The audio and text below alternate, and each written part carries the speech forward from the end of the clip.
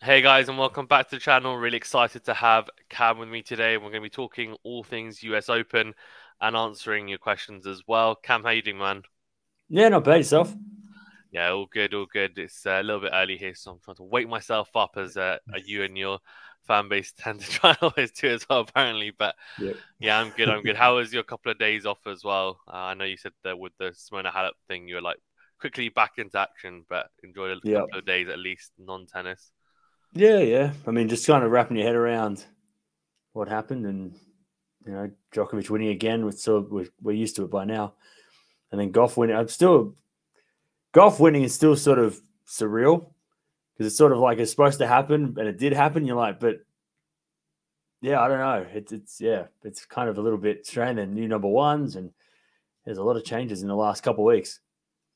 Yeah, Coco Golf winning. I mean, I called it, so I feel really happy Yeah. about that. But to be honest, I was thinking it was a bit of a left field pick, in all honesty, because a lot of people have been saying that she's going to win Grand Slams well, really for a couple of years now. I know some Mm-hmm. people even last year at Wimbledon were saying she was going to win it, and this year at Wimbledon and other tournaments. But yeah, it's Yeah. good to see her really piece it all together. And against Sabalenka, it's not like she won a slam against someone who isn't a top player as well. Like she had a pretty hard Yeah. route to the final, and then the person she played in the final is the one number one. So I thought Mm-hmm. that was really impressive as well.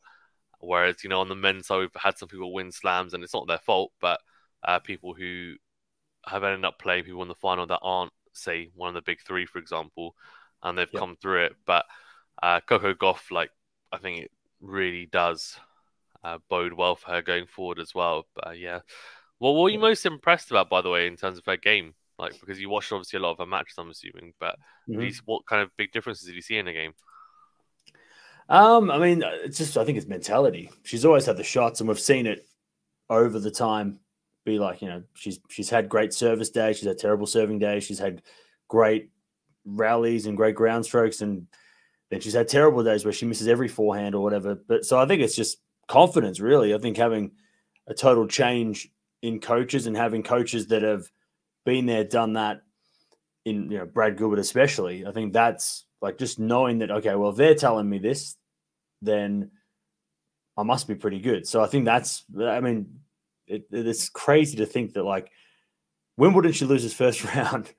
The first tournament with Brad Gilbert, she wins, and then she's lost one match with him, and you go, well, that's the answer. Like it's so obvious, but it's just impressive that it takes way longer for that kind of stuff to happen, but it's just been instant.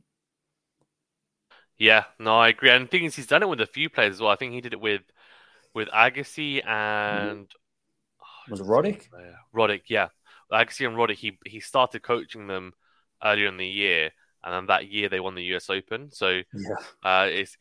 it's weird that he seems to be able to have an immediate impact, and we've actually had him on the channel as well, Brad Gilbert, because Oh, nice. one of our podcasts. Because in the past, anyway, I don't know if I'll be able to get him now because he's probably really in demand. But yeah, he basically came on, and Brad, who was doing one of the podcasts on our channel, he's actually really close to him. So Oh, I'll cool. see whether I can maybe get him on again. But yeah, Yeah. he's clearly very knowledgeable and knows his stuff as well. And yeah, I think with Coco, it was interesting. I don't think there were many technical changes. I could be Mm. wrong, but maybe someone with a more well-trained eye than mine can say that, yeah, there was a little bit of a tweak here on the forehand or whatever else. But her forehand, obviously, I think she was just more confident on it as well. Yeah. She was trusting it more.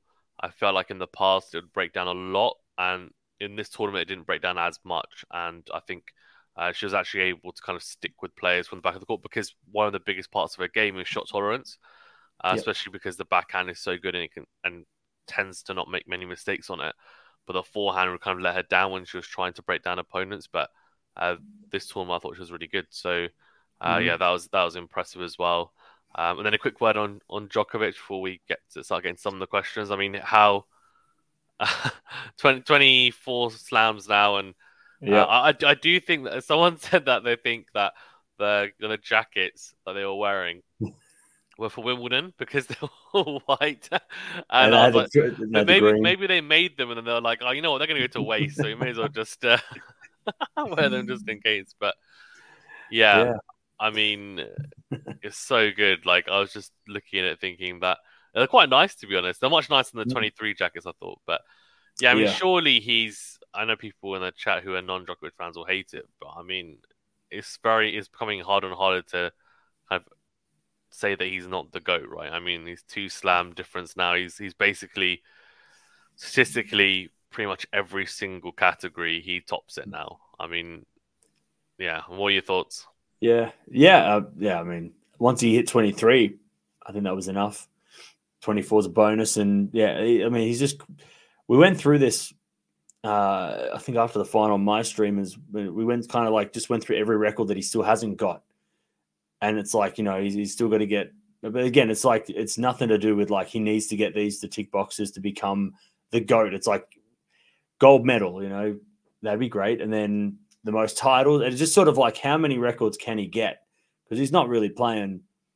Like yeah, he's playing Alcaraz and these other guys, but he's not really competing against those guys for history, and the guys that he is competing with for history are not rounds. So it's just sort of like watching him just cross off all those, most semifinals, most major finals, most everything, just kind of getting through all those like the top of all those lists. The only one that he's not going to do is the clay stuff because Nadal is so good. But then, like every other record is that he hasn't got yet. It's just a matter of time because Federer's got most of them because he's played forever. So it's just kind of like that's what watching him now. It's kind of like okay, when you've got 24, that's people want to compare him to Margaret Court's record, and you go, well, that doesn't really matter. Like in terms like men's game, like people get angry, and I've seen this because we post things on, on social media about it. Like when as soon as we went, oh well, Serena had this many and Margaret Court's this many, all the comments are always just like, Margaret Court doesn't count. It's not the same as Djokovic. It's not fair. Yeah, I had Now he's got someone. 24. Kind of I like actually had whatever. someone unsubscribe because they were like, Mario Kart doesn't matter." One of the like, I did a video like on Djokovic, like just to review like the final and like his performance, and then I must have mentioned it in like for 2 seconds by the Margaret Court thing, and he's like, "Margaret Court's not even number two, like doesn't matter." And I was just saying it was a fact, like as Grand Slams. And he's like, "Unsubscribed." I was like, "Okay." I Yeah. was like, "Okay, sorry, I didn't realize it was that big a deal," but yeah. Yeah, well, that's it. But so yeah, I mean, it would have been crazy. Like it's kind of annoying. I don't know Alcaraz fans are going to hate me for this, but it's annoying that Wimbledon went to Alcaraz because we would have witnessed. Like, I mean, Medvedev would have been a different story in the final. Maybe Djokovic would have been more nervous, but he's already played for the four slams against Medvedev and he lost. So you would have thought he would have been better had he come into there with Wimbledon as well. So we kind of were a little bit robbed. And I think I read somewhere, maybe it was on Twitter or something, and like that we were probably one set away. Djokovic was like set point away in the second set from completing the calendar slam. And if you look back and you give him the US Open, even with the pressure, you go, well, yeah, we're that close to witnessing that. And even like I think people that maybe they don't like Djokovic, or maybe they don't really, maybe they don't. He's not their favorite out of the three. It's just fun to watch all this now because it's like no one's ever got to 25. So that's going to be insane to like that we get to witness that. I've said it a few times on the stream as well that like you might not like him, but it's like we're not gonna see this again. So like at least get on board with what he's doing rather than maybe you don't like his personality, but get on board with what he's trying to do because it's not going to happen in like 10 years time. We're going to go like people are going to ask, man, I wish I watched Djokovic, and you're going to go, well, I did watch him. So you got to appreciate what he's doing, even if you don't like him personally as whatever it is, personality or whatever you don't like about him. You got to just get on board with what he's doing and the records because we're never going to see it again. Yeah, Alcaraz agreed. is not going to do it. Sorry. Yeah, no, I doubt. I don't think we're going to see it in our lifetime. To us, I know. I can see Alcaraz winning, double-digit slams and stuff, but Oh I yeah, just yeah. can't That see could him happen. Yeah. going near that. And maybe it'll happen, but I just think you need so many things to go your way. Like you need injuries. I feel like Djokovic has been relatively injury-free throughout his whole career. You need someone else to push you as well. Yeah. And I don't know whether Alcaraz is going to have that. Yeah. Like at least one person, if not two, obviously with the big three, and then like that increases your level. And I'm not quite sure that Alcaraz has that. but he's got a great basic on, so it'll be interesting to see his career because I think maybe Djokovic at the start of his career is a good thing because it just means that he knows he has something to really push on with in terms Mhm. of an example. But yeah, it's just been interesting. Very quickly Yeah. before we get to the questions, I have a question for you. What did you think of? I don't think I heard your thoughts on this. What did you think of the Djokovic Ben Shelton celebration saga? What was your thoughts on that? I loved it. I loved it. I loved every bit of it. I love the fact that Djokovic threw it back in his face. I love the fact that Shelton was not afraid of Djokovic. I know there's like, and this happens. I don't know, like it's there's a few words in tennis that always get just used, and it's sort of just like annoying at this point. Overrated gets used for everybody who loses first round that is in the top 10. It's they're overrated. Casper Ruud's overrated. Coco Gauff was overrated 3 months ago. Like that gets thrown around. And disrespectful. Everyone is disrespected by everyone else's actions, and I think it just everyone gets a little bit too much. Like, was it disrespectful? Well, they both did it, so it cancels out. It's like it's fair. It's just sport. That's what happens. Yeah. Compared to other sports, like the trash talking that happens in tennis is very mild.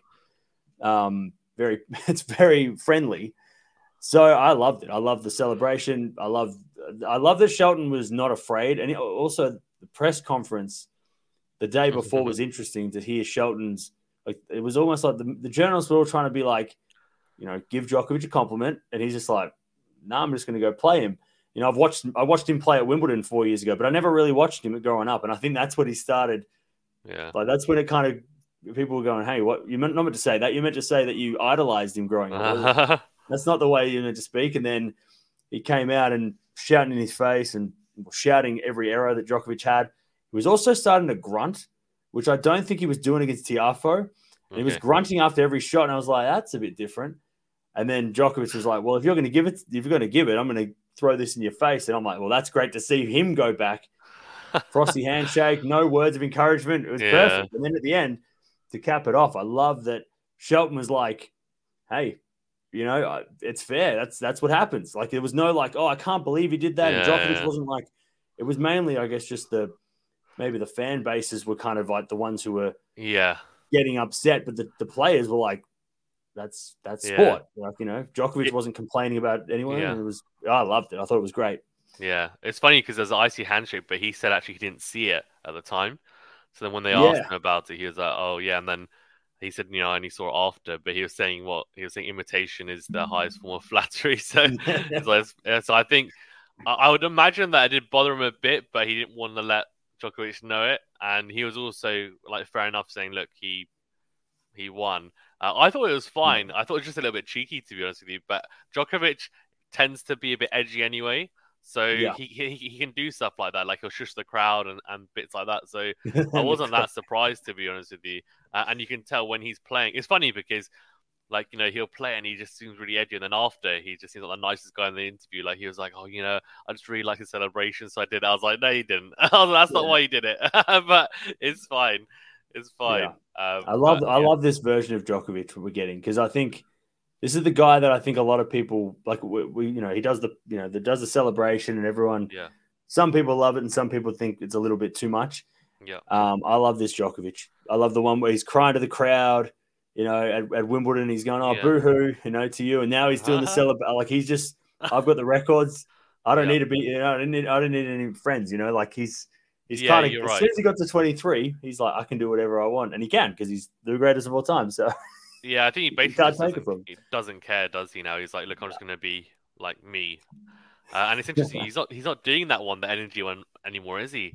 I haven't seen him do that for ages. Yeah, you're right. You're really right. Actually, I think he started doing that because he probably thought, oh, like it's the way to get the crowd on my side, and like, come on, let me give him positive energy. And now he's just like, you know what, you guys don't appreciate me, then basically like, forget you, and like I'm all for it, to be honest with you, because I just think, like, why not just be yourself? I'm not saying that he should be, he should be really bad with the crowd or anything, but at the same time, a lot of the crowds haven't really appreciated him. So why should he really stick out his neck when he's the best player now to play the sport?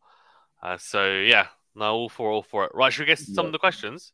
Yeah, go for it. Yeah, let's go, guys. Keep getting your questions in as well. We'll get through as many as we can. And Dutch says, were you really surprised Felix lost where he was in the draw? Cam?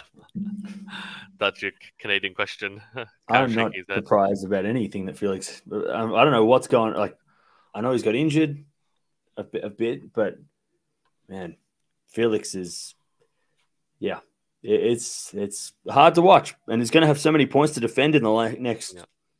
2 months that he might end up in what, like 30 in the world or something outside Yeah. if he doesn't do more well. So yeah, I'm not surprised that he lost. Even doesn't matter where he was in the draw. I mean, his first round was always going to be tough for him this Yeah. year. I don't think it mattered who's even going to play, to be honest. Like, I know Mackenzie McDonald is an American as well, and he can be a little bit tricky. So, Yeah, well, he lost in 4 sets. McDonald took the first set tiebreaker as well. So, I mean, Felix, it's weird because I was watching him in one of his matches, and yeah, okay, he's not playing well, but I was watching him thinking he's not playing that badly. Like when you actually watch him, like yeah, I was just watching him thinking, and like he was making some mistakes, but it wasn't like it looked like he could barely hit the ball or was pushing it loads. It just because he's struggling to time the ball. It's just clearly it's decision making and like tactics are not up to scratch. And I think it's more in the bigger moments he's not being able to get through it because he doesn't have the confidence and he's lacking that conviction at the moment. But yeah, yeah, it's a weird one, and I don't know whether he needs to. I don't know if Tony Nadal's still working with him as well, but that only worked for a little bit, and I feel like it's not working anymore. So he needs to do something to get himself out of this rut because I feel like 2023 is a write off. yeah. But 2024, if he carries on, he's going to be like nosediving into the rankings even more so because I Yeah. think it's almost a given he's going to be like outside the top 20. I would imagine by the end of the year, but I could be wrong. Yeah. Yeah. Yeah. Oh, interesting. If the ladies had gone 5 sets, do you think Coco would have won the US Open? I'll let you go first on that one, Cam. Probably. She had the momentum. I mean, she was getting better after that first set. Probably would have been 4 sets Coco. Had it gone to a tiebreak in the third, then or if it was like a 7-5, then you would have thought, oh, maybe, maybe it would have gone five. But I think Coco would have won it. I mean, yeah, she probably still would have won. Sabalenka looked terrible from even in the first set. She didn't look very good until I guess, yeah, well, she never really looked great. Sabalenka, even though she won the first set, Gauff just played worse. So Gauff was getting better, and it was probably, I mean, Sabalenka wasn't getting any better as the match went on. So yeah, she would have won in, if it was 5 sets, she would have won in four probably. Yeah, yeah. I think in the final definitely. Mm. If Dutchy's saying 5 sets for the whole tournament, then Okay, that yeah, might be different. But in the final, yeah, yeah, definitely because Sabalenka, I feel like best of three is really suited to the power players, but yeah, with the more consistent players, the players that are able to last long and have endurance, Coco Gauff would have definitely outlasted her, I think.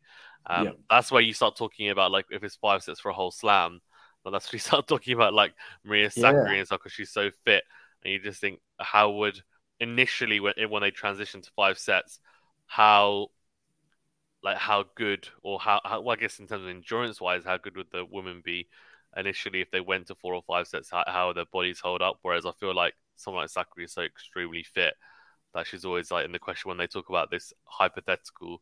But yeah. yeah, I no feel like interest. she'd be the first to go to. She physically she'd be able to go 5 hours, but I reckon Yeah, like she'd be the first one to go up 2 sets to love and lose. Like that, if we ever went 5 sets for the ladies all yeah, tournament, it'd be the first person to ever lose from a 2-love up would be her. Because yeah, mentally she'd probably just, she'd be physically fine, but I think mentally she'd probably fall apart. But yeah, it's a hard one, that one, because we've never seen it, so we don't know who. Like, is Sabalenka good in a 5 set match? I don't know. Like, is yeah, it mental? Is it physical? Is it both?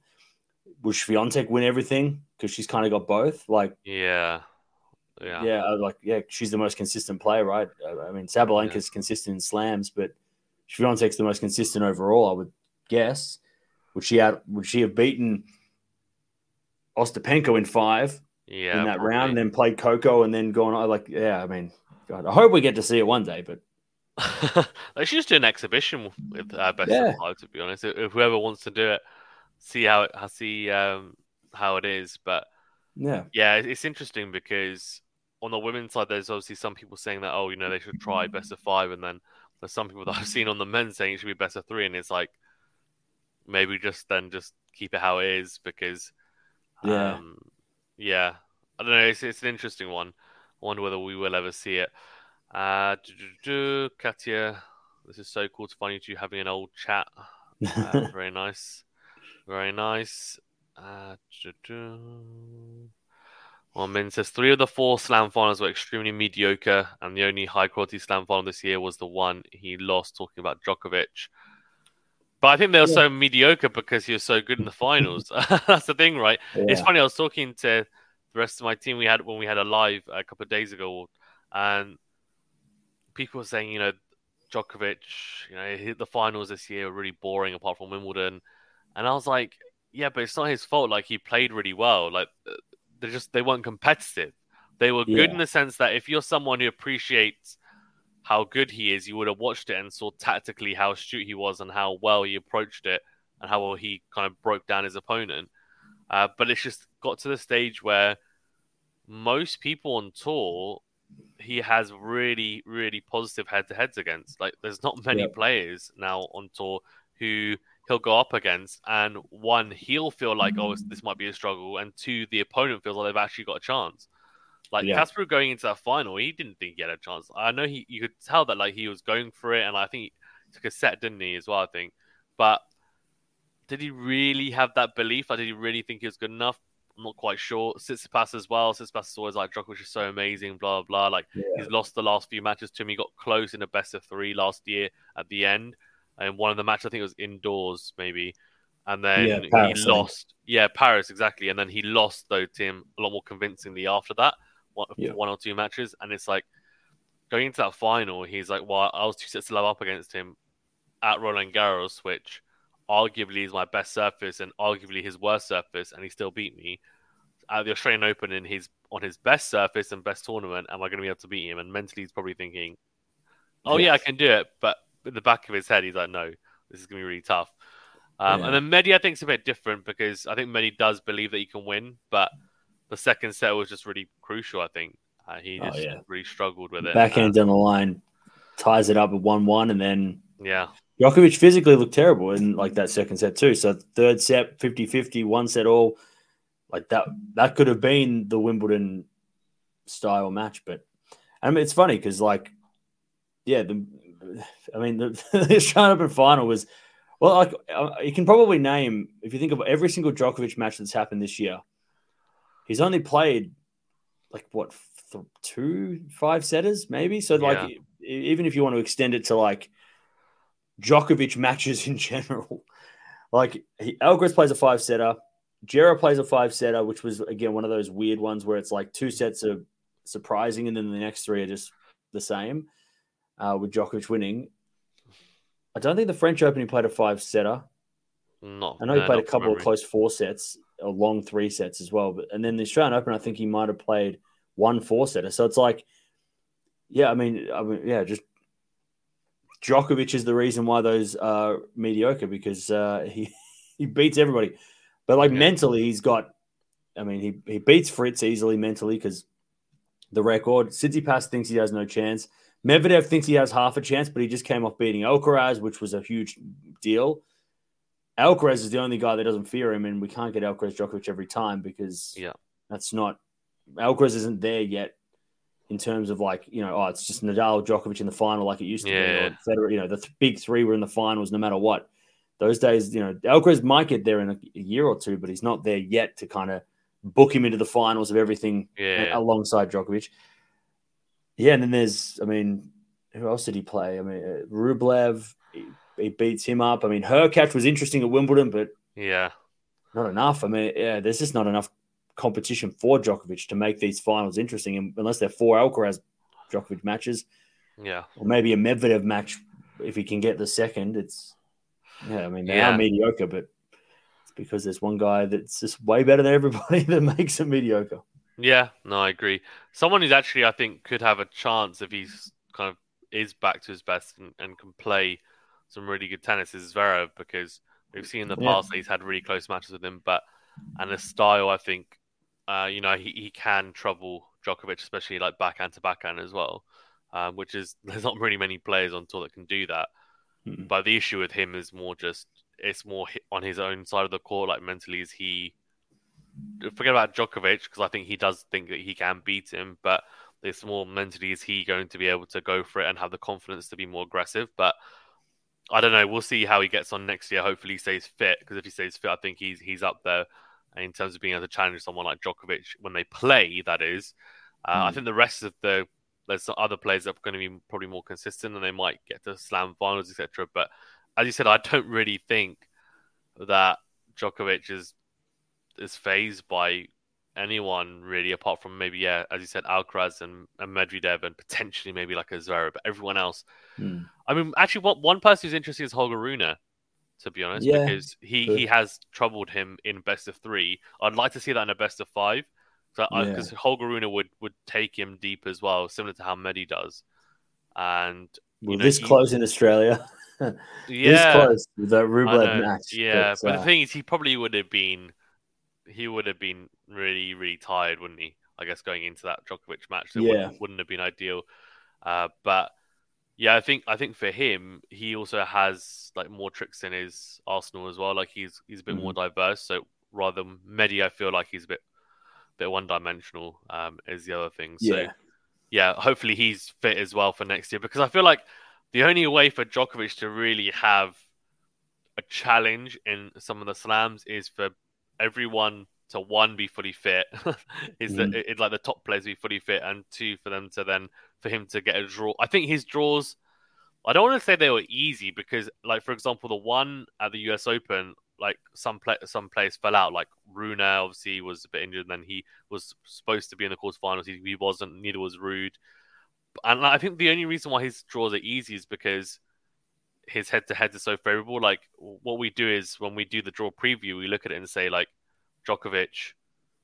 Oh, it's going to be easy for him because he always destroys Fritz. He always destroys Rublev. But then for other players, it's not that. If that makes sense. yeah, So we're kind of taking that into account.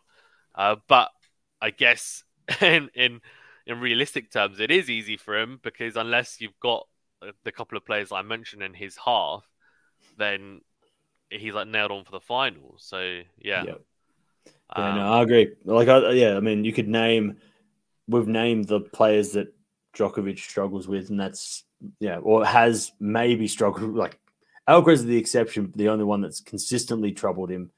But Medvedev's had bad results against Djokovic and wins.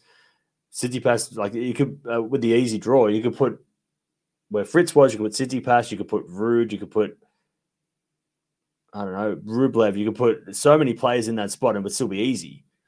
Um, and you can't have Medvedev in a quarterfinal, and you can't have Alcaraz and Djokovic and Medvedev in the same half unless they all drop down the ranks a little because they're the top three. So I mean, it's Djokovic. There's no one. I think the difference as well with Alcaraz is that his draw is harder because there's a lot more players that we don't know with playing against Alcaraz, what they're like. Like we didn't know what Zverev Alcaraz looked like on a hard court, and unfortunately Zverev was probably too tired to play him. But he got injured in the second. He said in the press conference as well that he was feeling pretty good, and then his leg went.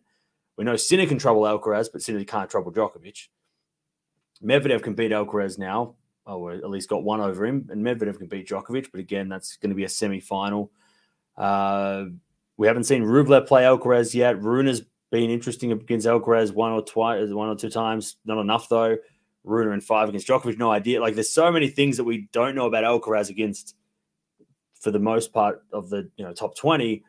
Whereas Djokovic, we know like okay, if he plays 18 of the top 10, 20 guys, he's probably going to beat him in straight sets or maybe 4. Whereas with Alcaraz, we aren't there yet, but we're probably going to get there in a year, and he's going to be. Hopefully, him and Djokovic will play many times, and it'll be like 3 finals next year will be Djokovic Alcaraz. yeah, yeah, that'll be interesting. And I'm all for Djokovic Alcaraz, no doubt. I mean, I think we see it again at some point soon. But Yeah, yeah, the other guys need to step up. I think is really the the crux of the matter. Otherwise, yeah, it's going to be very, very tough for everyone else.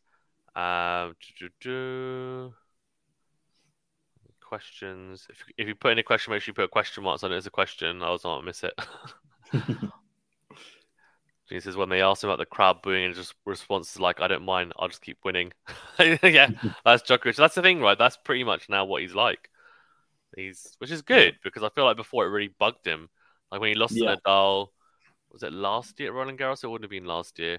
And then he came out after and was like, and to be fair, they shouldn't have booed him anyway. The crowd when he came out, that was really stupid. But that was really just disrespectful, I thought. But after he was like, oh, like yeah, of course he came back or of course he won because 99% of the crowd were on his side, and I was like, okay, this isn't coming across as a graceful winner, but it's because he was just basically pissed that he was like, look, I'm so bloody good, and you guys don't appreciate me, and I've completely understand that, to be honest, but at the same time now I think he's just at peace with it. He's like, look, fine, okay, this is who I'm going to be, this is who I'm going to be.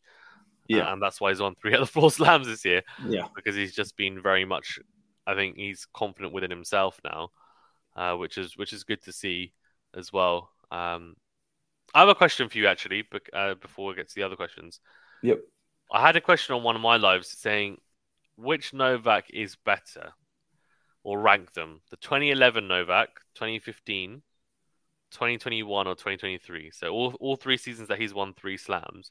Obviously, there's still a little bit to go this year with Novak, but we know that he's probably only going to play probably Paris and the ATP finals anyway. I'd imagine. He might play like 1 or 2 indoor stuff, but we'll see, I guess. What are your thoughts in terms of like level? Yeah, I guess his level in those 4 seasons. Like, how do you rank it? I'd say that. I mean, they're all the same achievements for the most part. Yeah. I mean, he's probably won more titles Exactly, in previous seasons than this season, and 21 probably not as many as 15 and 11. 15, like from what I can feel from Djokovic fans, 15 is the season. Like they're always like, that's the season. This year, like, and I guess the achievements are similar, but who he beat matters. Like this year, has he beaten one of the other GOATs? No.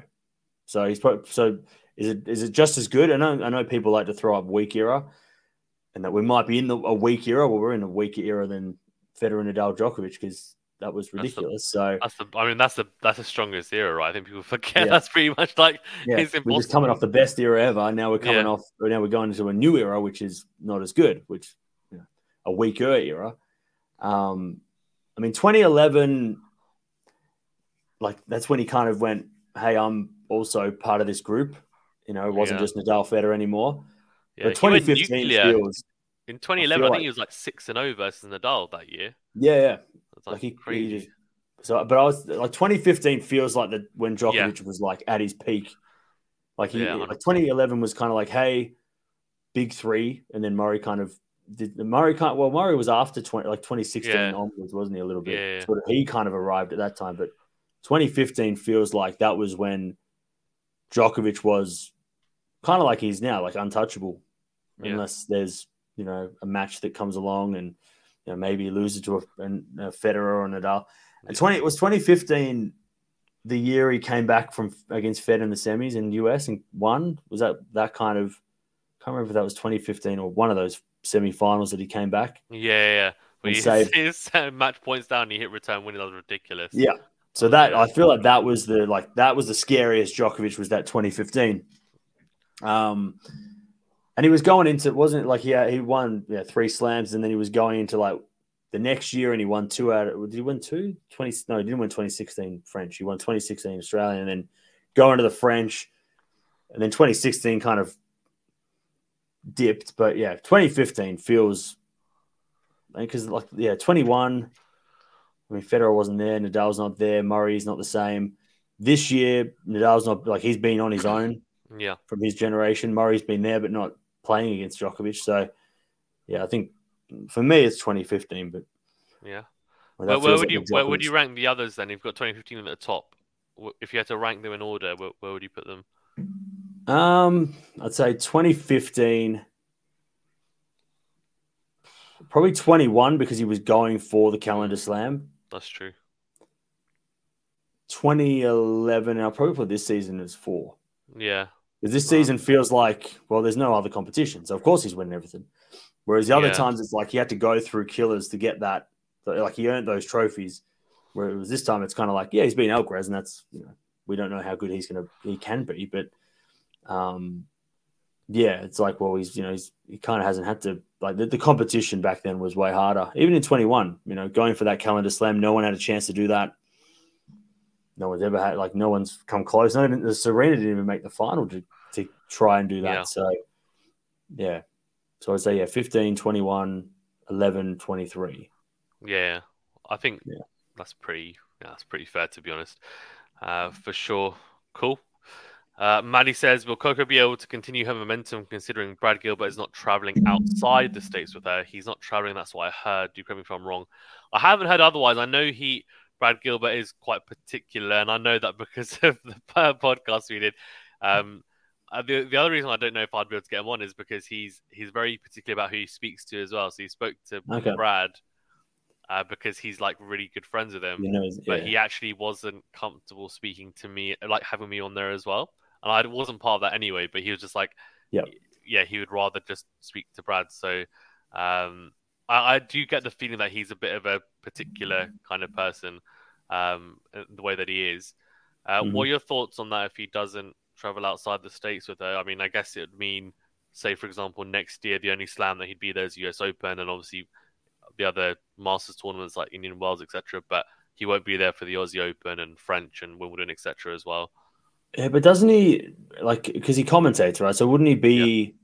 He would come down to the Oz for, and he'd probably go to Wimbledon for work, like commentary work. So you think he'd probably maybe be around for those, hmm. maybe.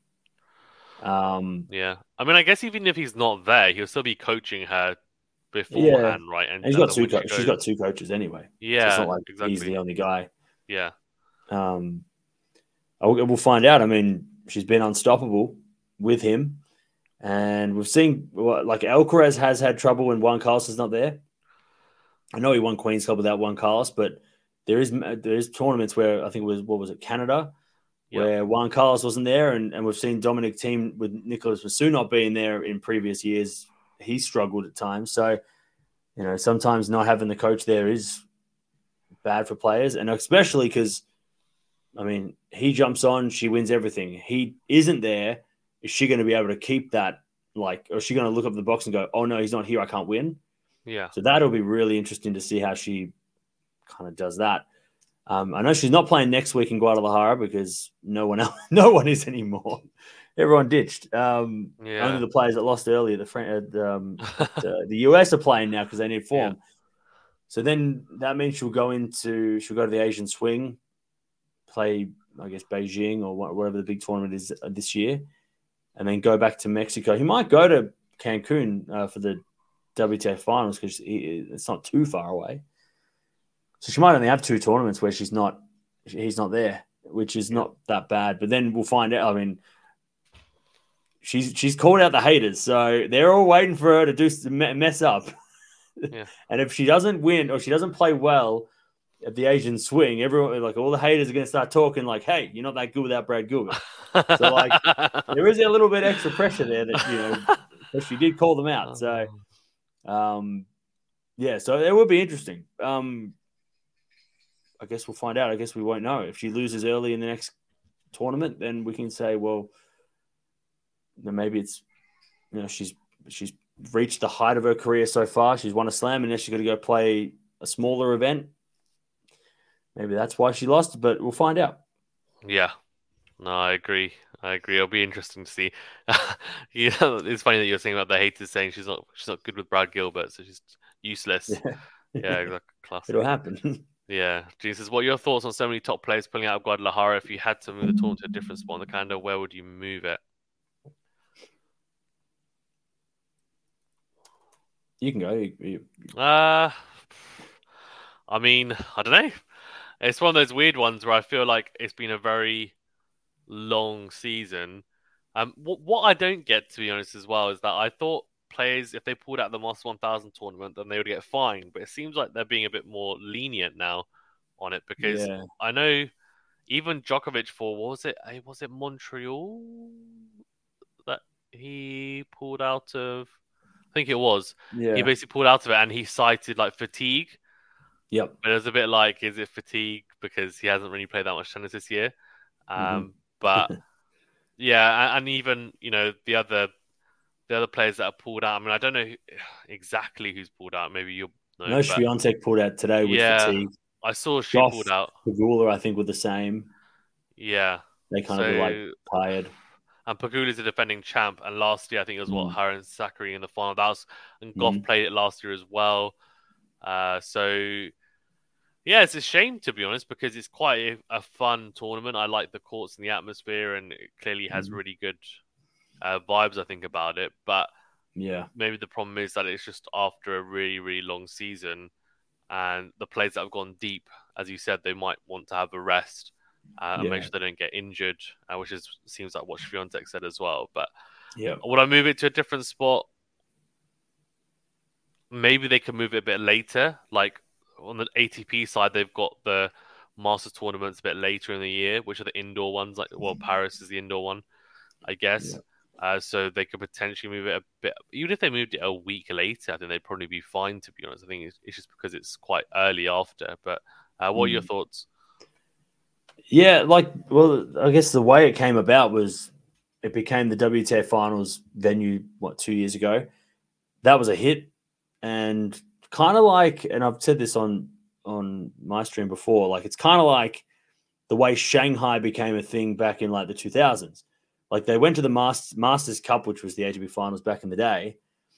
They went to Shanghai there and did a couple of events, and it was packed. And they're like, well, we should probably make an event here because there's people that want tennis. And then they made what we now know as, Shanghai Masters, Asian Swing.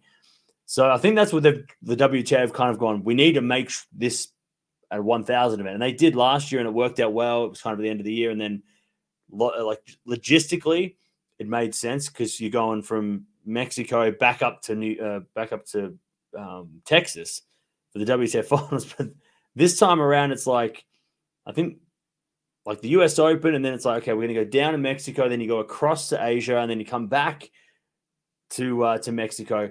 I think if they knew that what the venue was going to be for the finals, they probably would have flipped things. Like, they might have gone from New York to Asia for a month, and then come back and done Guadalajara and then the finals. And like Guadalajara could have been the Paris of what the ATP Paris indoors is, right? And that could have worked well. But because they didn't know that until last week, they can't just leave everybody hanging. So I liked it as a venue for the WTA finals. I thought it was great. Like, it was an instant hit. But then, yeah, I mean, they probably could have, but I mean, they can't really move it anywhere else, can they? Because February is next year starting next year is going to have two 1,000 events in the Middle East. January is Australian Open. March is booked. April's the clay, so you don't really want to play on hard courts on top of a mountain in Mexico to go play on clay. I know they do have a smaller event in February that's like, is it Guadalajara or Acapulco? One of the two. Acapulco, yeah. Yeah, so they can't really put 3 Masters in 1 month. And then it's like grass season, and then you don't really have a run to go to the US because you've already got 2 big tournaments there, plus Washington. It's like, and they're going to be 2 weeks, so they're going to be even pushed out more, so there's even less time. Yeah, it's you kind of don't have anywhere to put it unless you put it here or in October before the WTA final. So it's sort of, yeah, it's a great tournament, but yeah, it's just sort of come in so late that there's no room. Yeah, I'm surprised actually they didn't just stick with it for the WTA finals for a few years because he said it was really good that year. Yeah. To be fair, I thought it was really good. I The guess atmosphere, players might etc. be as well. complaining about the altitude because I know Swiatek said Oh, really? that she didn't like how she felt when she played there, or she didn't like that high altitude tennis, which is probably why she didn't play last year and probably why she doesn't want to go play this year. So it's not a surprise that she's pulled out Yeah. again. But yeah, maybe it's because it is too, like, it just feels too intense, maybe because it's high altitude and taxing and after a long season and all that stuff. But yeah, I don't know. I thought it was good. I just don't know where they could put it though. That's the thing. Yeah, it's an interesting one. Yeah, I'm not sure about it. And also the WTA finals, the fact that they announced it so late was just Mm. absolutely random as well. Like that was absolute mess, to be honest. I mean, how Yeah. how can you wait that long to do it? It's just absolutely crazy. But anyway, it Yep. is what it is, I guess. Cool. Okay. Snicker says Rune is overrated. He will never win a slam, not even reach a slam final. Oh, interesting. What are your thoughts on that? No, no. He will. Yeah, I think he will as well. Yeah, I think he will. I think. Look, It depends on how overrated you think he is. I think he will win at least one, and Yeah. I'd be very surprised if he doesn't. Things with the mentality he's got in the game, I think he will. I'd be very, very surprised if he doesn't. Although, in saying that, I think when we so confidently say he's going to win one, people were saying that about Zverev when he was 18. Like, he's going to win a slam, and then he can still win one, but he Yeah. hasn't won one yet, to be honest. So, uh, the same Neither with did Tsitsipas as Wozniacki well. till the Yeah, end. So yeah, I exactly. mean, as It's long as they're crazy. still playing, that's Yeah, like Raducanu's not going to win another one apparently. And then it's like, well, is she retired? Like Osaka's yeah, not going to win one, but she's coming back. So, like anyone could win one, especially in this era. Like, that's the thing. It's like, okay, yeah. It's gonna maybe open if up. Runa was 10 years ago, then you would say, well, no one's winning outside of four guys, Yeah, five guys. But this coming up, it's like, yeah, Alcaraz isn't going to win everything. yeah. We've seen Medvedev take out Alcaraz. We've seen obviously Djokovic take out Alcaraz. Sinner as well. Alcaraz's Yeah, body is taken out Alcaraz, right? He didn't play Australia because of that. But I would love to see Runa, especially start of the year, because it feels like Runa right now is like, it wasn't great it was terrible here because terrible at the US because of maybe his body was falling apart. Patrick Mouratoglou here, that whole thing that kind of was going on as well. I would love to see Runa Alcaraz Australian Open like when they're both fresh, start of yeah, next year, just to kind of go, okay, this is because I think the big question for Runa is like, well, can he beat Alcaraz at a slam? yeah, He almost beats Rublev, gets to the quarterfinals of the Australian. That would have been interesting. He makes the quarterfinals, loses to Alcaraz at Wimbledon, but I mean, these young guys on grass, Alcaraz is a beast. Alcaraz then beat Medi, who's so maybe Alcaraz underrated on grass. yeah, So I wouldn't be counting Runa out, especially he's like 20. yeah. I reckon he's got a good chance against Alcaraz on a quick Australian hard court. To be honest, I think that's Yeah, probably his best bet. I don't think even though he's very good on clay as well.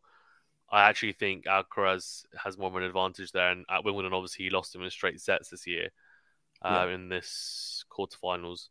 yeah. And yeah, in US Open, I think it's kind of muchness. But yeah, I think Australia would be interested to see for sure. And yeah, I want to see Rune versus Djokovic on a best of five. I just think Mm-hmm. it'd be interesting to see as long as it's not Wimbledon. I think then it'll be fine. Yeah, yeah. Give him Well, I mean, some like time. Runa's But results this year in slams, right? Fourth round, like a point away from mm, making quarterfinals. Quarterfinals French, quarterfinals Wimbledon, and then first round US. yeah, So he was 1 yeah, point away from making 3 out of 4 quarterfinals this year. yeah, So, and this is like his second year on tour because last year it was his breakout.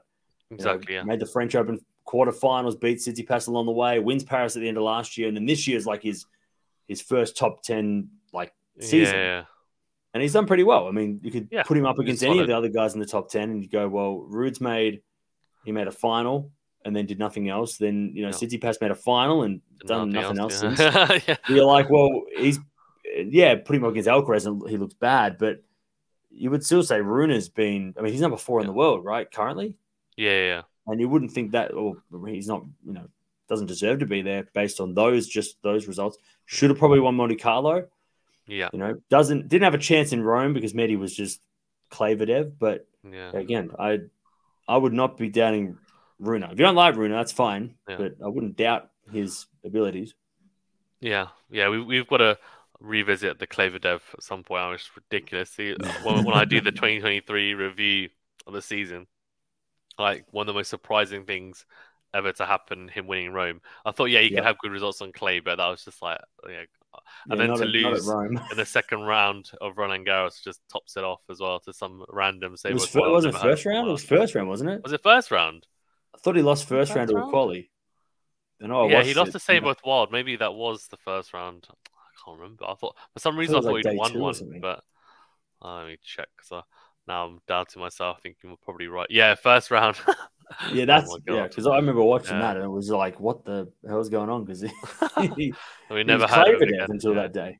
I know. Crazy. Crazy. Hodge says, how is the race to the year-end final shaping up for both ATP and WTA? who are some players that you all would like to see in the final eight? I can tell because I have it up and I saw this question, so I was like, I better have it up. So the top eight are Djokovic, Alcaraz, Medvedev, Sinner, Rublev, Tsitsipas, Rune, and Zverev just sneaks in.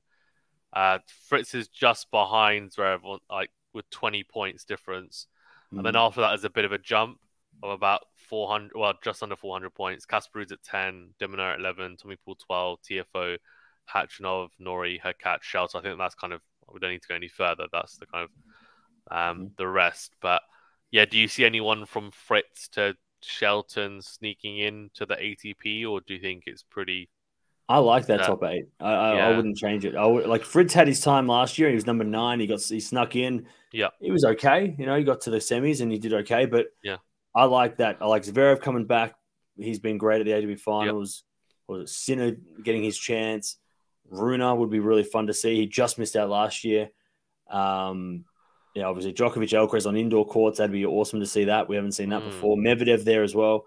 Tsitsipas, I mean, he's been there for a while, so you just keep him there for, because who do you replace him with? There's not too many. Yeah. I mean, it'd be fun to see Shelton in there as like some random kind of thing, but I like that top eight. I like that top eight.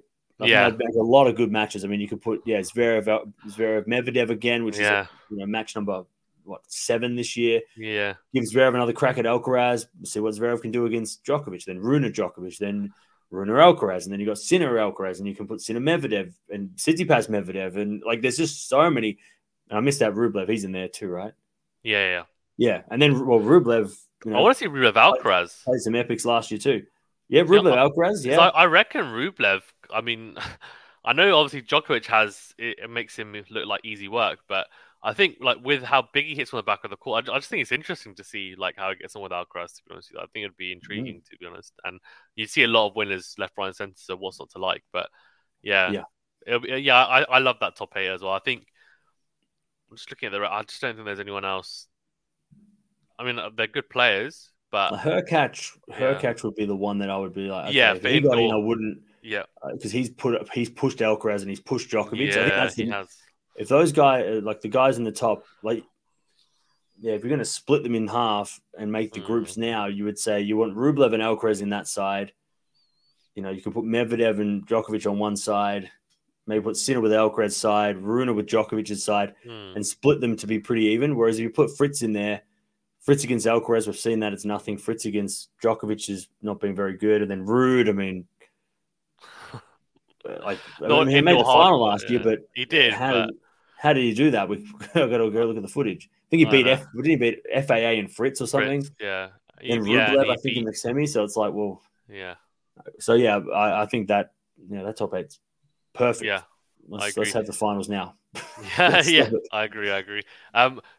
Interesting question for you actually. Hurkacz, do you think if I had to press you into yes or no answer, do you think he'll win a slam?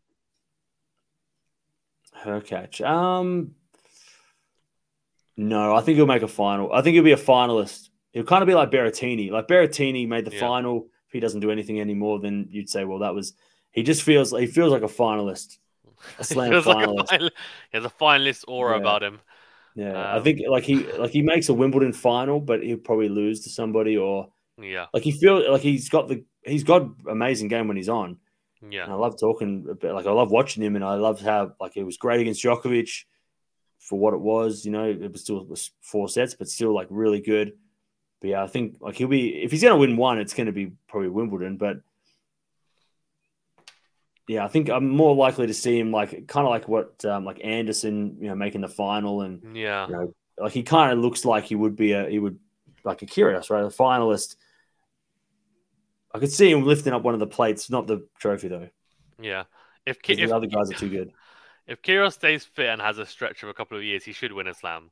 It might sound controversial to say, but he should. Honestly, like it just doesn't make any sense if he's doing what he's doing now. Which I don't know if it's because he's injured or whatever. He's only played 1 match this year, but like then obviously no chance. But if he gives himself like 2 or 3 years where he plays, I don't know, we're talking about like it doesn't even need to be 75% of the tour, 60% of the tour. He plays every single slam and then plays a few tournaments in between. I reckon he wins a slam. Like I don't see how he can play the level he played in 2022 over 3 years and then he doesn't win one. It just doesn't make any sense to me. But we'll see Mm-hmm. because it's a lot to do with his motivation and stuff as well. I know, but it'd be a shame if he ends his career without winning a slam. And if anyone's in the comment section says, well, he's won a double slam, I'm like, okay, that's fine. But he doesn't care about double slams. Let's be honest. He cares about single slams. Like, he's not a doubles player. So when all said and done, you're not going to be like, oh, he was a Grand Slam champion. Like, let's be honest, he wasn't, because Yeah. he's not a doubles player. Like, he did that for fun, Yeah. and he just happened to win it. So, like, that's great. It's a great bonus. But Yeah. he'd trade like 10 doubles Grand Slam titles for one singles one. So Yep. yeah, right. Okay, WTA Tour. So Sabalenka, Swiatek, Gauff, Rybakina, Pegula, Vondrousova, Mukova, Jabeur. And then actually there's quite a big jump between Jabeur, who's on 3,200 points, and 2,700 is Keys, who's gone up 7 places. Crazy. Keys, Kvitova, Bencic, Ostapenko, Kasatkina, Haddad-Mayer. Sakkari's all the way down at 15. That top 8 as well looks like. Yeah, I like that. We lock it in. Yeah. Yeah, I like that top 8 too. I mean, yeah, who do you? It's just like who's missing? Yeah, because like Kvitova's Keys and been good, Kvitova, but you're like they've been there, like they've been in and around it, but don't really know if they're going to be able to do much. Bencic. I mean, Ostapenko's fun, I guess, a little bit if she's just actually play as well. But yeah, I wouldn't mind putting her in there instead of Ons, maybe. Because of the Swiatek factor, like just to see them play again. Yeah. Depends what Ons turns up, doesn't it, really? Yeah. Yeah, but no, I think that's especially like the thing that's made that the most interesting now is you probably would replace, a Pegula or a Gauff with Ostapenko because of the Swiatek matchup, but they're beating Swiatek now, so it's kind of like there is no, like especially with Gauff beating. I mean, Gauff's over the last 4 tournaments has beaten a lot of those players. Mukova, Vondrousova, Swiatek, Sabalenka. She lost to Pegula, but she has beaten Pegula this year. So it's like that. I mean, that top 8 is pretty much perfect. Maybe Mukova with an Ostapenko. Because I don't know if Keys jumping in wouldn't make it better. Yeah, I feel like we've got enough power in there with Sabalenka and Rybakina. So and Pegula's a baseline hitter anyway, so she's like power baseline hitter. So I think, that's fine, to be honest. I agree. Yeah. That top 8 is pretty good. Runa is back with his old trainer. Did you guys see that news? Yeah, with his old Christensen. And Maddie says, with Simona's today's development, do you think Patrick Mouratoglou should coach next?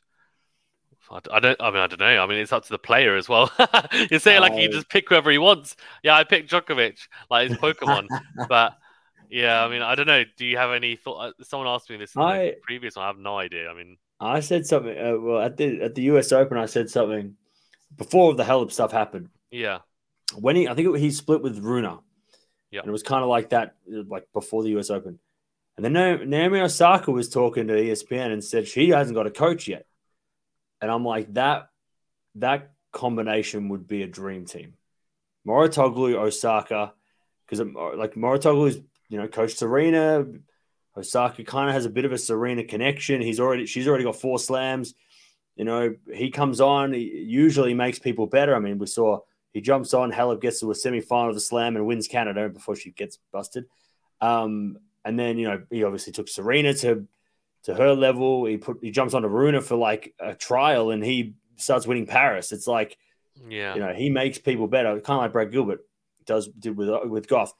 And I think that I would just love to see him jump on with Naomi Osaka and then like maybe not win the Australian Open first straight away, but like that combination I feel like it just works so well. And the game of Osaka is a Serena type game, aggressive, and he would be like, well, he's already dealt with many of those players. So I think that would, because he's looking for a job. I mean, at this point, Halep's not coming back anytime soon. Runa's moved on. And I don't see anyone else though. Like who else would he? Like Swiatek, no. Sabalenka, no. Gauff, no. Pegula, no. That like the Czech players, no. Garcia, the French connection, maybe, but I don't know if she's looking for a new coach I mean, Osaka would be my way outside pick. if he could pick anybody because she's got 4 slams. She's not even she's like 25, so it's like not done. Yeah. I mean, Bencic, I don't know. Like, I think Osaka is coachless. He's playerless, and they're both champions in their, champion player, champion coach. It just seems like perfect situation. Yeah. No, that's an interesting one, actually. Yeah, that'd be cool. I have a question. Why is OJLFC always underachieving, especially in slams? There's a good game and good physical, I guess, attributes, but never goes deep. How come? I don't know. To be honest, again, I think it's more the mental side than anything. But he's made a couple of he's made a semi-final, I know, of a slam, Yeah. but he's had a bit of an issue with movement on certain surfaces. One was obviously clay, and then he sorted that out a little bit last year, and then this year it's just I think this is just confidence really. But in terms of why, I mean, he's still pretty young, but I think he will. I think he'll make at least a slam final. What are your thoughts? Yeah, I agree. I mean, what was it? Australian Open last year, had match points against Medvedev, loses. Medi makes the final, goes up 2 sets love against Rafa. Rafa comes back. So it's like, well, what would that have looked like? Would he have made the final of the Australian Open if you replace him and Medvedev? Yeah. So, he was 1 point away potentially from making a final of a slam. Yeah, the French Open last year, plays Rafa. Uncle Tony says, I'm not coming to that one. Just a bad draw. Wimbledon, he lost. I can't remember what happened. I mean, he must have lost early because I can't remember. And then, the US Open, 2 years ago when he made the semis? That was his breakout. End of last year, he was on fire. But yeah, and then this year he's just kind of not been able to replicate that Netflix curse or whatever you want to call it, whatever it is. Injuries, he's had shoulder problems and stuff too, so that might be something. But I mean, he's you got to put him up against the guys that are his age. I mean, only Rude, Alcaraz, and Runa, and maybe Sinner now have done better than him. Yeah. In his generation, I mean, guys like, Shelton's just getting started, right? Who else is like 23 and under? Quarter and Quarter, yeah. Quarter's not. He's got more than Quarter in terms of trophies and stuff. Musetti, same thing. So I guess in terms of his generation, he's sort of top 4 or 5. Yeah. On results wise. So yeah, again, he's just like Runa. He's super young. He could come back next year. He could win something. Who knows? Probably not next year, but maybe he could. Make a final. True, yeah, for sure. I agree. Are Pagula and Gauff the best doubles team ever since they won the last 4 out of 5 titles in a row? I don't know. I don't know enough about doubles tennis, to be honest. Do you know enough about doubles tennis? Navratilova Shriver, I think, is the greatest team of all time. I think that's because Navratilova is obviously one of the greatest tennis players ever. And then I think Pam Shriver and her teamed up in like the 80s and just dominated. Even the Williams sisters, right? You could chuck them up there. It's better. But Gula Gauff don't have a slam, though. That's the thing. They have zero slams. So it's hard to say that they're even in like top 100 because they've got no slams. Yeah. Krejcikova and Siniakova are already better anyway. If they were healthy and they played more, because both have been injured at times, they would be number 1. Gauff, Pagula are number 1, but I don't know if they're the best team. It's kind of like last year when we're saying like, oh, Medvedev's number 1, but it's like, well, he's not the best player on the planet. Djokovic is. He just didn't get to play, So it's kind of like that. It feels a little bit. It's hard to be number 1 without a slam. I mean, right? That's the big thing about tennis. Yeah. Tell that to Wozniacki. Right. Yep. Gene says Guadalajara is a non-mandatory 1,000 like Monte Carlo for the ATP. Okay. I didn't know that, to be honest. Did you know that? I think because it's 1 week. Like some of the 1 week masters for the ladies are non-mandatory. Okay. I mean, that's how it sort of works. So if they're 1 week, they're non-mandatory. Well, there's only a couple of 2 weeks, but yeah, I think maybe it's because it's a new one too. I knew it was. I didn't know if it was. Yeah, but I mean, going back to what you said about getting fined, I mean, I'm sure Sriante can pay a fine. Yeah. to have a week off. It's Yeah, like yeah. it's an Yeah, no, I expensive week agree. off for all of us, but like I'm sure she can afford a 10 grand fine if she really doesn't want to go to Guadalajara. Yeah, agreed. Dutch says maybe the ATP/WTA can set up a Mexican swing to get the matches out of the way.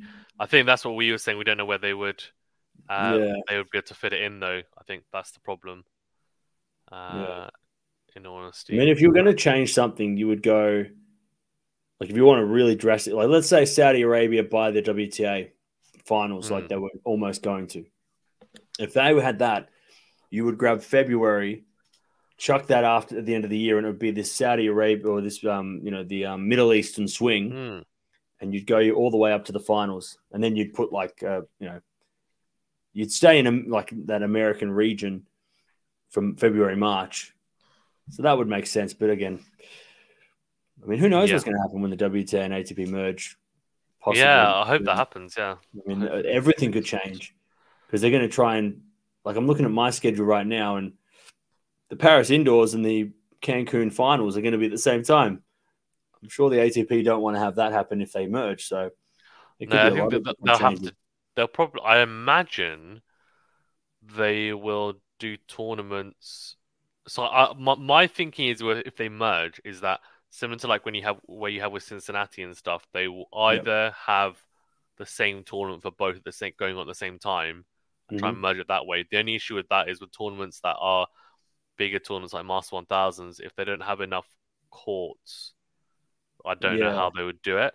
So I don't know whether they maybe like they do for Toronto and Montreal, they have it in the same country Yep. but two different venues and then alternate it. For example, I think that would be Mm-hmm. quite a good idea to be honest. For some of them, for some of them, it doesn't matter. Like it's easy, like Cincinnati, because they both play same court, same times. So Mm-hmm. that's all good. And obviously, slams like the same thing. But yeah, it'd be interesting to see, to be honest, because I would be nice to have. I do hate it. I personally, it's great because I guess you have tennis going all the time, but it's a bit annoying that you have like 1 week ATP and then it's like next week okay it's WTA and then they start like or they start a few days after each other. And it's like you're trying to keep track of like when the rounds are and stuff, and it's just it would be good if they just had it on. Okay, look, yeah, we've got this and this same week. Like let's just get into it, and you Yeah. know what's going on. So I'd prefer that. And then to be fair for the players, maybe they could then structure it in a way that they feel like they do have a little bit more break as well. Because I do wonder whether sometimes they feel like oh we're starting like midway through a week as well sometimes in some of the Mm. tournaments and they're like it doesn't feel like we've got a lot of a break as well. But and maybe they could do it in a way that the calendar is a bit more like you were saying for like Guadalajara and Cancun if they'd known earlier they could have done that together. Like Yeah. let's try and make the calendar make sense. Like let's not just be stupid and have people flying around left, right, and center Yeah. because that then means people are going to pull out as well. Yeah. So yeah, let's see. I guess Yeah. um, maybe Steph and Patrick Moritoglu. They've already been together though. Yeah. That's not a bad Uh, one. yeah, but That might be more realistic. Like yeah, that, if there was betting going on for this, that would probably be the favorite pick because that makes sense. He's from yeah, the academy. They've worked together. Steph needs a coach. yeah, That could work because Coco's not getting Patrick back, so like yeah. that's not changing. So yeah, Steph's coachless. Work together. There's history. Yeah, that's probably more likely that could Yeah, happen. I agree. It's interesting as well because, like with Steph, he had that Mark Philippoussis, and then apparently Mark Philippoussis' wife came out after and said they were only supposed to like it's only supposed to be until the end of the US Open anyway. So Mm-hmm. people were saying that he'd like fired him and stuff. But Yeah, Patrick Moritoglu obviously has coached Steph anyway, like in yeah, maybe not in his box, but well, I've seen him in his box before, but he's not hmm been the main coach. So yeah, interesting. yeah. Well, Mark Let's see. Philippoussis lives near my parents, so Oh, I know nice.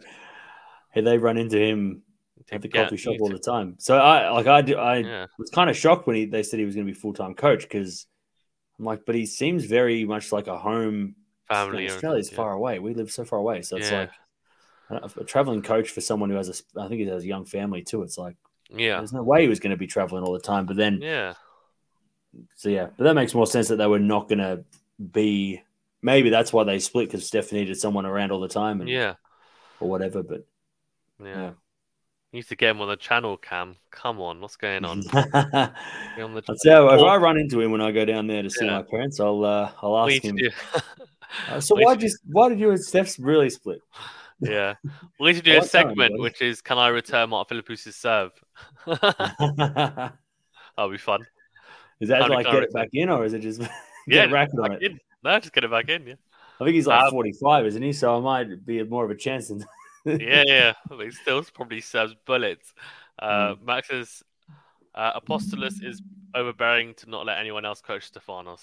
Or drama I from mean, Max. maybe. I mean, I don't know him, so. It's difficult to know the dynamic. I mean, it seems Mm. that obviously, to be honest, I think Steph though also really rates him highly. To be honest, so I mean, Yeah, at the end of the day, I don't think it's the case that he's controlling Steph. I mean, Steph is his own person, and it seems like he does have free will. So it's just yeah, up to him, right, whether he wants to have him or not. And he went away from him, and now he's back, and it's like.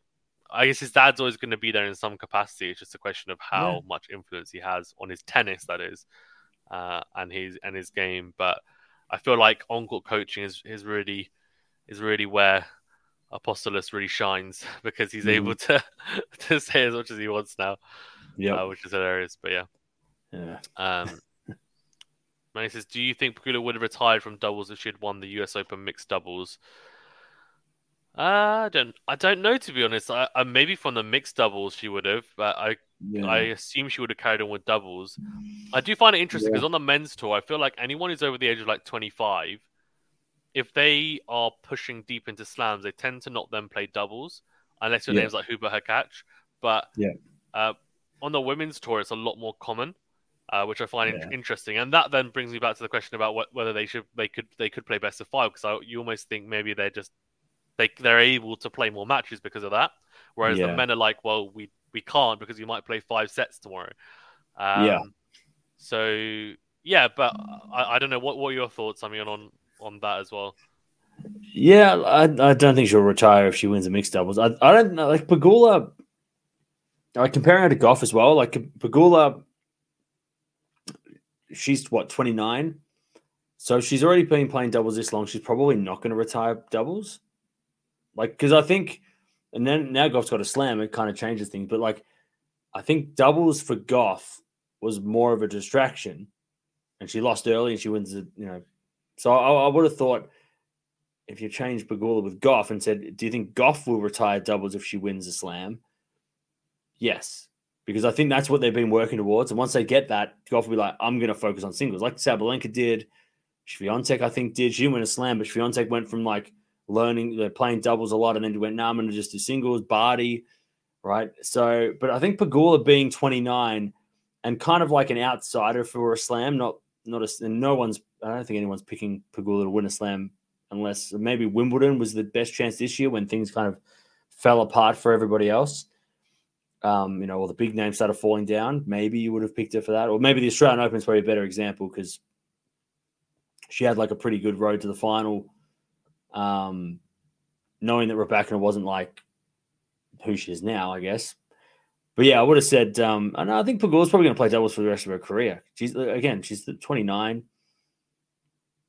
She's an outsider at slams, so I don't think like focusing on one thing. I mean, we saw this year she got to the mixed doubles final. She played okay at doubles and then lost at singles anyway. But for Gauff, I think it's more beneficial that she gets a slam quickly at doubles so she can stop playing. But then again, she won a slam, so maybe nobody should retire doubles because it's different. And like you said, which I didn't think about, that's interesting that like, yeah, you don't see many of the guys play doubles because they know that like 5-set matches could be tomorrow. But the ladies do play. I mean, you see like, Azarenka, Dajmaya, all those players between even Ostapenko, Garcia, who else is in like Sakura doesn't play doubles, but those kind of I guess a lot of the ladies play doubles as well. So you would wonder if maybe if they did change it to best of 5 from like whatever quarterfinals onwards, how many doubles top singles players would actually play doubles because of that possible 5-set match. It's And they look, if they can play doubles every other day, they're playing 14 days in a row. Let's say they both, somebody wins a singles and doubles at the same year for the ladies. Like, I mean, Krejcikova 2021, that would be interesting to see. Did she play every day? 1 day doubles, 1 day singles, and see how many matches she played, and then compare her to maybe Djokovic in that same year of the French Open and go, well, how many matches did he play? How much time on court? Because he didn't play doubles that year, whereas she did, and she won every. So that would be that'd be an interesting conversation to then go, well, some players can play doubles every other day, and Yeah. the 5-set matches shouldn't be a problem. But yeah, interesting. Yeah, time on court. Yeah, interesting. It's for sure. For sure. Cool. I think those are all the questions, so we can probably wrap it up, to be honest. But yeah, Cam, appreciated you being on as always, mate. It's Yeah, great no chat. worries. And is there anything that you wanna touch on before we wrap it up? No, not really. I mean, I think it sets up Gauff winning for the. I don't think we learned much from from the men's side of things. The things I learned from the U.S. Open was that Djokovic is still king. Medvedev and Alcaraz might be an interesting rivalry now, whereas after Wimbledon it was kind of like, oh no, Medvedev's got no shot.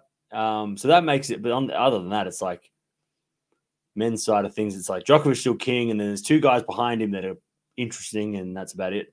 On the women's side, though, I mean, I've said it all year, WTA is so much more interesting because we have Swiatek, and then Sabalenka stepped up. Rybakina was a threat. Now we've got Gauff as a slam champion. The two Czech players are there. They can push. I mean, Vondrousova, Mukova pushing Swiatek at the French Open final was really fun. I mean, there's just so many interesting, and then then you can put Jabeur in there as well. It's just like the WTA is just so. Every tournament just seems like we get a new champion or a different person winning, or a different group of people in the finals, but they're all still top 10. It's just so much more interesting.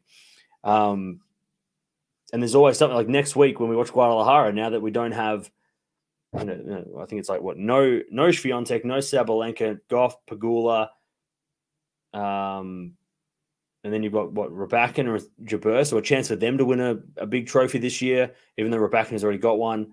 But still, Jabeur can get one maybe, or Sakari, again, which will throw up a whole nother thing going into the Asian swing. There's just so much more exciting things happening on the women's side of things. And the men's side will get there in like 2 years maybe, when, again, Djokovic maybe steps back or Djokovic starts getting beaten. That'd be interesting. But on the men's side, it's just a one-man show. And on the women's side, there's so much interest. There's so many more interesting things happening. Yeah. That's the only thing I learned at the US Open. No, I agree. I think that we saw a glimpse, didn't we, of like Alcaraz being Djokovic in the Wimbledon final. That okay, this is what we could see. But I feel like that is still like a year away potentially, or it might happen to some degree next year. But like Djokovic is still going to win slams. I think for at least, I think anyway for the next 2 years he's going to win at least a slam, if not more. And then on the women's side, as you said, it's just so competitive, and it's great because we were having this conversation of the big three with Rybakina and Sabalenka and Swiatek, and then actually other people were starting to pop their heads up, like Jabeur made the final of Wimbledon again. You're like, oh, is she in contention now? And okay, she hasn't won a slam yet. That's going to be an ongoing saga. And then Gauff now just won one, and she's now up there. She's like, okay, well, she's in the conversation. So, yeah, I agree. I think actually, and it's funny, I think the US Open, personally, I covered more WTA matches. Not just because I know they're going to be best of three, so they're going to be shorter and the time difference, but mainly actually because the matchups, like early on in the tournament, I feel like the matchups are a lot more competitive. Like I'm quite unsure about who's going to win, and they're very, very exciting. Whereas on the men's, I think some of the earlier rounds, you just think, I know who's going to win here. I know who's going to get through. And like we obviously, like, you do a lot of the Djokovic streams, and like it's great. Like you get to watch when he plays really well, but he just runs through people most of the time, and it's like this is carnage. And it's like watching Swiatek in the early rounds of slams. Like she just gets through people in 20-minute sets, and you're like, okay. Some of her matches are over in under an hour, which is just unbelievable. So yeah, let's see. I'm looking forward to the rest of the year as well. I think I'm actually very much looking forward to the ATP and WTA finals. If we get those lineups, then they'll be good. If everyone can stay fit and healthy, fingers crossed, would be good. And I'm intrigued for the Laver Cup because the Laver Cup. What are your thoughts actually on the Laver Cup before we wrap up? Because the lineups are very weak, I think, this year. Yeah, yeah. Well, they're always going to be because I mean, I think it's the second. What is it? The second goatless Laver Cup, but then the one that was goatless had like Medvedev, Rublev, like it had like no Djokovic, Nadal, Federer, but like the lineup was like top 10. Whereas now it's this is probably the weakest that Europe's looked. Yeah. But then, I mean, Team World they could look so much better too. I love that Shelton's in there. That was good. Where's Nicholas Jarry?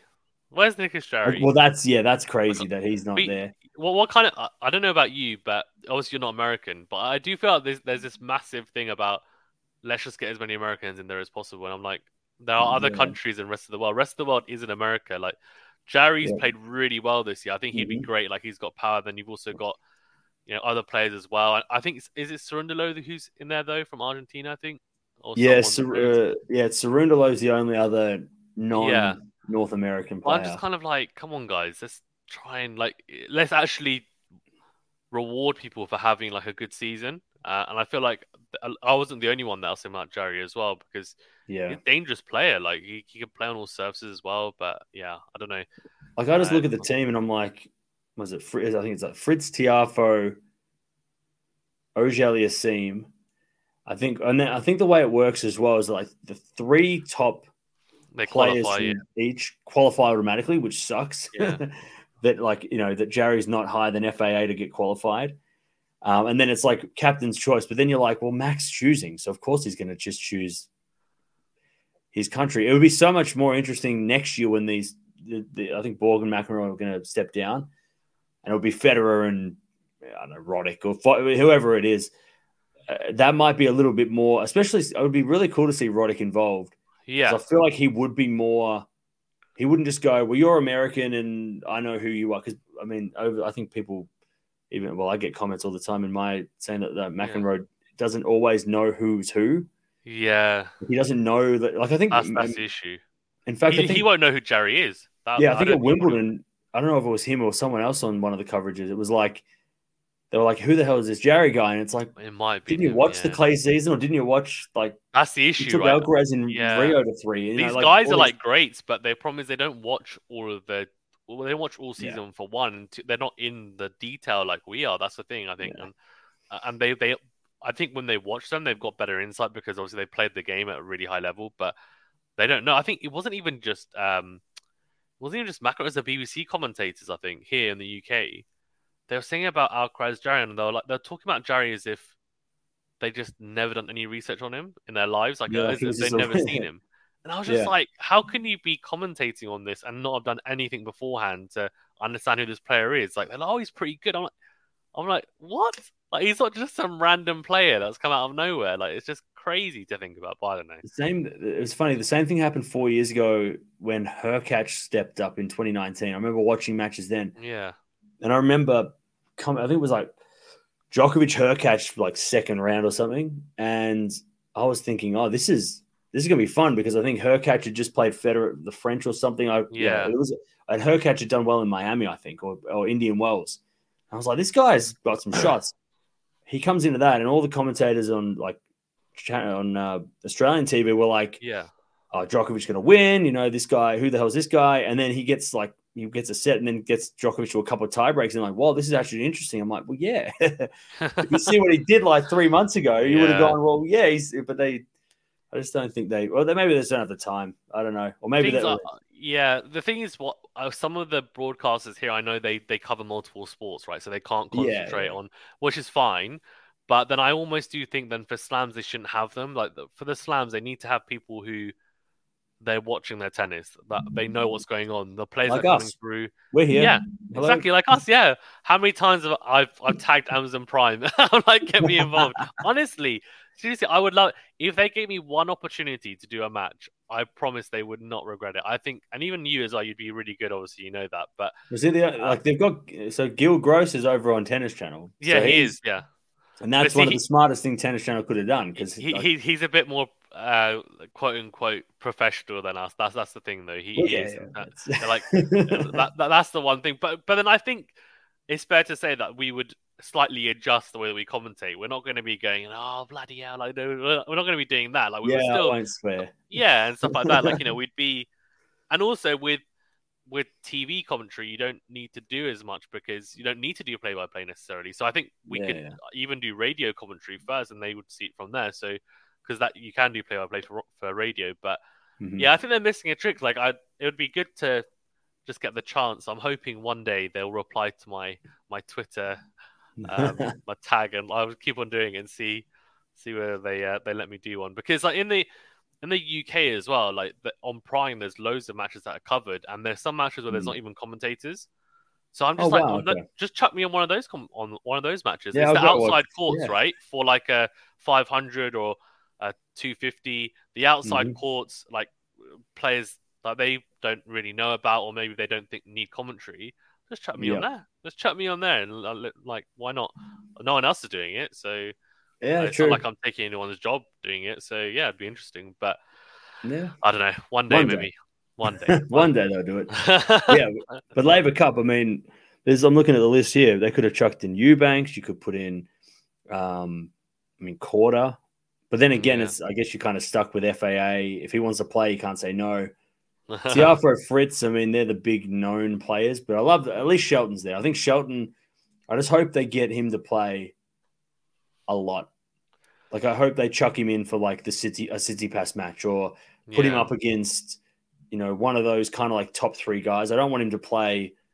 I don't know who's outside, who the bottom three guys are in that team, but like Monfils. Like I don't want to see him play Monfils. I want to give Shelton the big boys, and see like because he's probably the best thing that is the most exciting player in team world. Well, the only one I really because I wasn't going to watch the Labour Cup, so I can't be whatever. Yeah. I'll keep an eye on the scores, but I wasn't really bothered. And I'm like, oh, Shelton's there. Maybe I will watch it now. Yeah. I couldn't really We'll see. I couldn't really care about. I don't know what other I don't know who's playing, but like I couldn't. I don't really want to watch Fritz take on Rude. Like okay, like Runa versus actually Eubanks is in there. He's an alternate. Alternate, yeah. But I'd love to see Shelton take on Sidney Pass or Runa. Yeah. That would be like, okay. Her catch is in there too, actually. That's pretty interesting. Yeah, I like her. Oh, Tommy Paul's there too. Who did I say was in there? Yeah. But Tommy anyways, Paul. it'll be something. It would be the worst one so far, or the worst, like the least on paper, yeah. popular one to watch.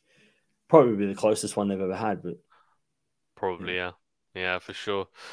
So I think they should replace Macron with Roddick, which is what you said. He'd bring more energy to Team World, yeah. Thank you, Defunct, for the New Zealand. Oh, I like that. New Zealand too. Jerry definitely has been neglected. Yeah. Yeah. How come the WTA version is not being covered by tennis channels? What's the WTA version of the Labour Cup? Do they have one? No. Is it Hopman Cup? No, Hopman Cup is mixed. And that happens. I don't think they have one, Lexi, to be honest. No, they don't have one. They should. I mean, they should.